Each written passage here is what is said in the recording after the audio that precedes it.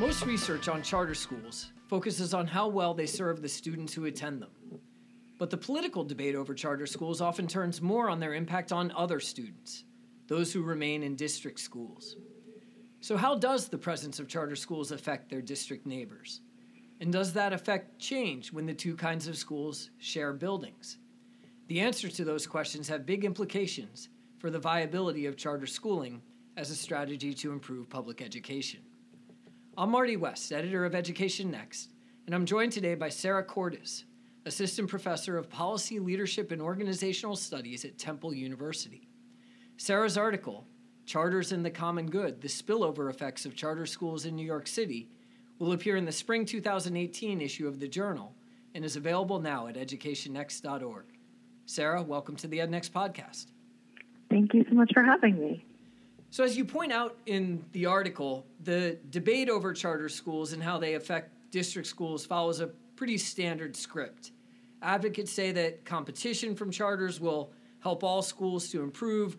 Critics say that charters will undermine district school performance by sapping resources and motivated students. Before we get into your article and its findings, I wanted to start out by asking you about some of the language you use in the article. You tend to use the term spillover effects rather than highlighting the potential role of competition per se. Why did you make that choice?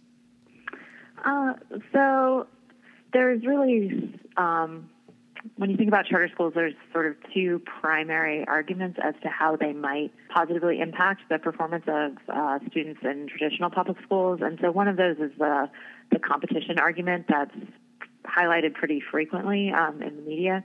And the other is sort of one of the reasons that charter schools were initially created, which is this idea that they could be grounds for innovation that could then pass on to the public schools. And so I'm not really able to distinguish between those two arguments in my research. So all I can say is sort of what effects charter schools are having, and that could be competition or it could be this spreading of innovative techniques from one sector to the other. And why was New York City a good place to study this phenomenon? So one unique, relatively unique feature in New York City is that there are these things called co-located schools where traditional public schools and charter schools are located in the same physical building. And so that's sort of an extreme case of proximity that hasn't really been studied before. And it's something that's becoming more common in other urban districts. But it's particularly contentious in New York just because, public school advocates are very much concerned that, once you have the charter school in the building, the effects are even more negative. New York just gave me a really unique opportunity to study that particular phenomenon. I was struck by just the sheer incidence of co-locations, not just among charter schools, but even among district schools as well that you report in the article. So I think you said 60% of charters are in a co-located facility, but as many as 47% of district schools actually are sharing their facilities, I guess, with another district school. Is that right? Yeah, so that particular figure, I believe, is from the Research Alliance for New York City Schools. So space is obviously at a premium in New York. So there's a lot of space sharing going on. And New York City also has a fairly substantial charter presence. I believe you say 11% of schools are charter schools in New York City, and that's up quite a bit from 2% in the past decade or so. So it's really that rapid expansion that you're going to take advantage of in order to try and understand this, their effects. Is that right? Exactly. So my study does look at the first decade, basically, of charter schools in New York, and they expanded quite rapidly over that period. There were very few, I think about one or two, sort of in the initial years, and by the conclusion of my study, there were, I believe, about 100.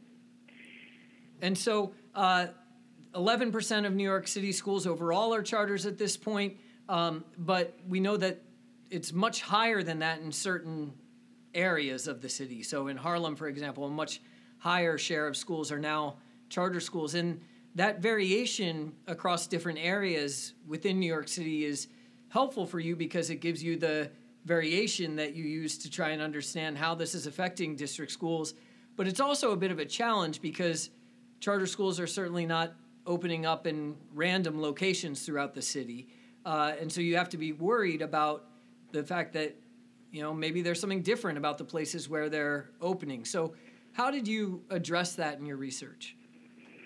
Right. So that was sort of the biggest challenge for me when I was thinking about how to answer this question. And so the main way that I'm able to address that is I basically compare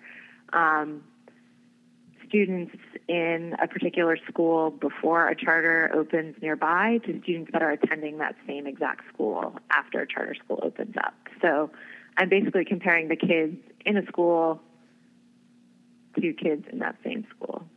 And so you're seeing how performance in that school changes as the school opens up nearby or moves into the very same building.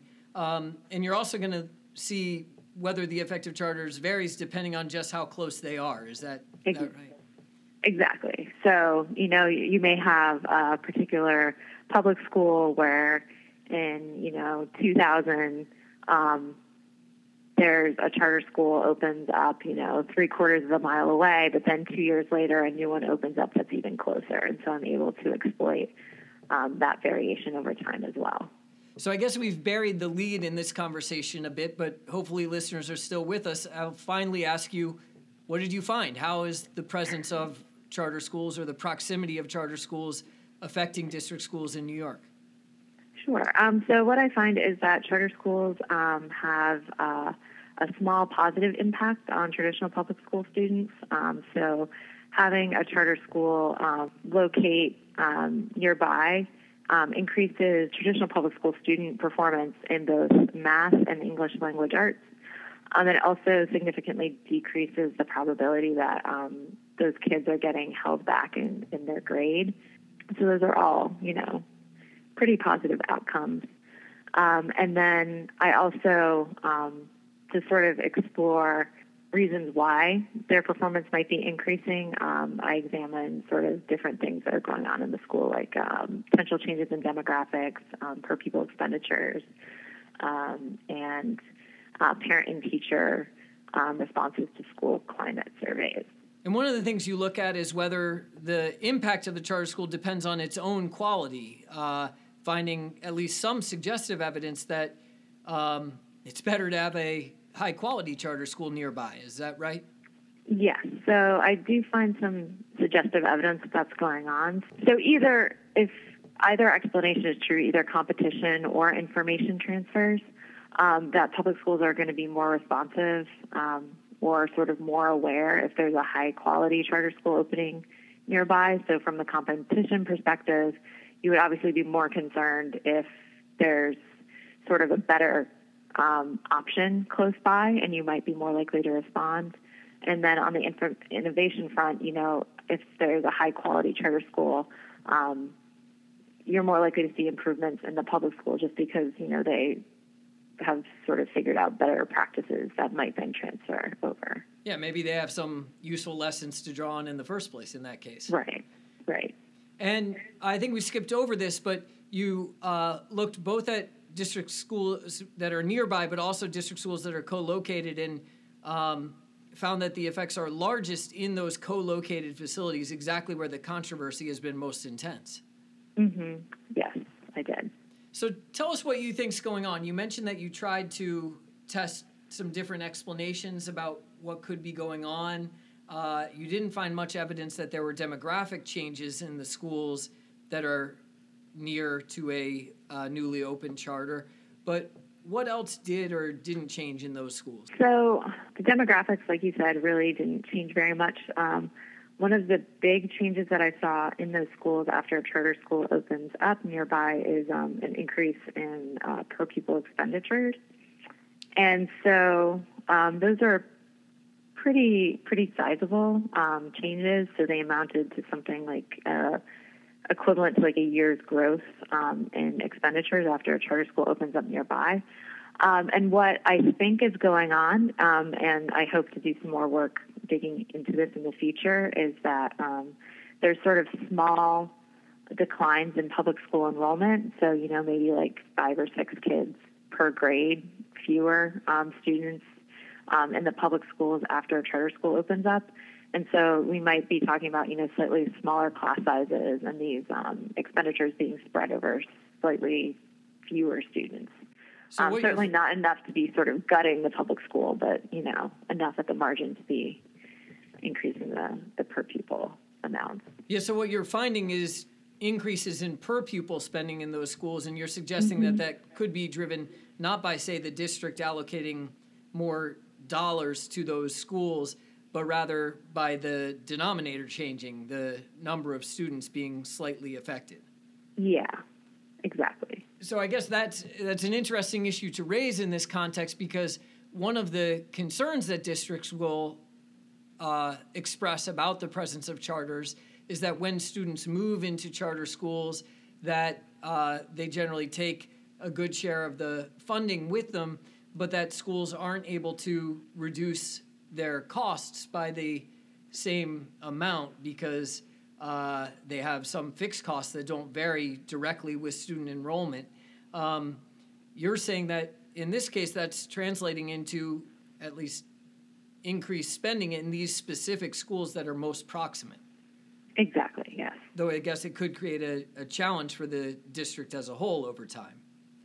Yes, certainly. And there has been some recent evidence out of North Carolina and other districts in the state of New York, but not New York City, that suggests that sort of at a district level, this can come at a financial cost, but because I'm looking at it sort of at a school level, that might explain why I'm seeing a little bit of a difference. So the final thing you look at are some parent surveys, I believe. Can you tell us what you learned from those? One of the, I guess, possibilities for why student performance may increase is there's something different going on in the school, and something about the school culture that might be changing due to the charter schools opening up. And I was able to use this really rich data from parents and teachers. So New York City has a school climate survey that's administered to all parents and teachers, where it asks various questions about, whether there's somebody at the school that knows your name, how often school is communicating with the parents, and things like that. And so what I did was try to see if parents' responses to these climate surveys were changing after a charter school opened up nearby.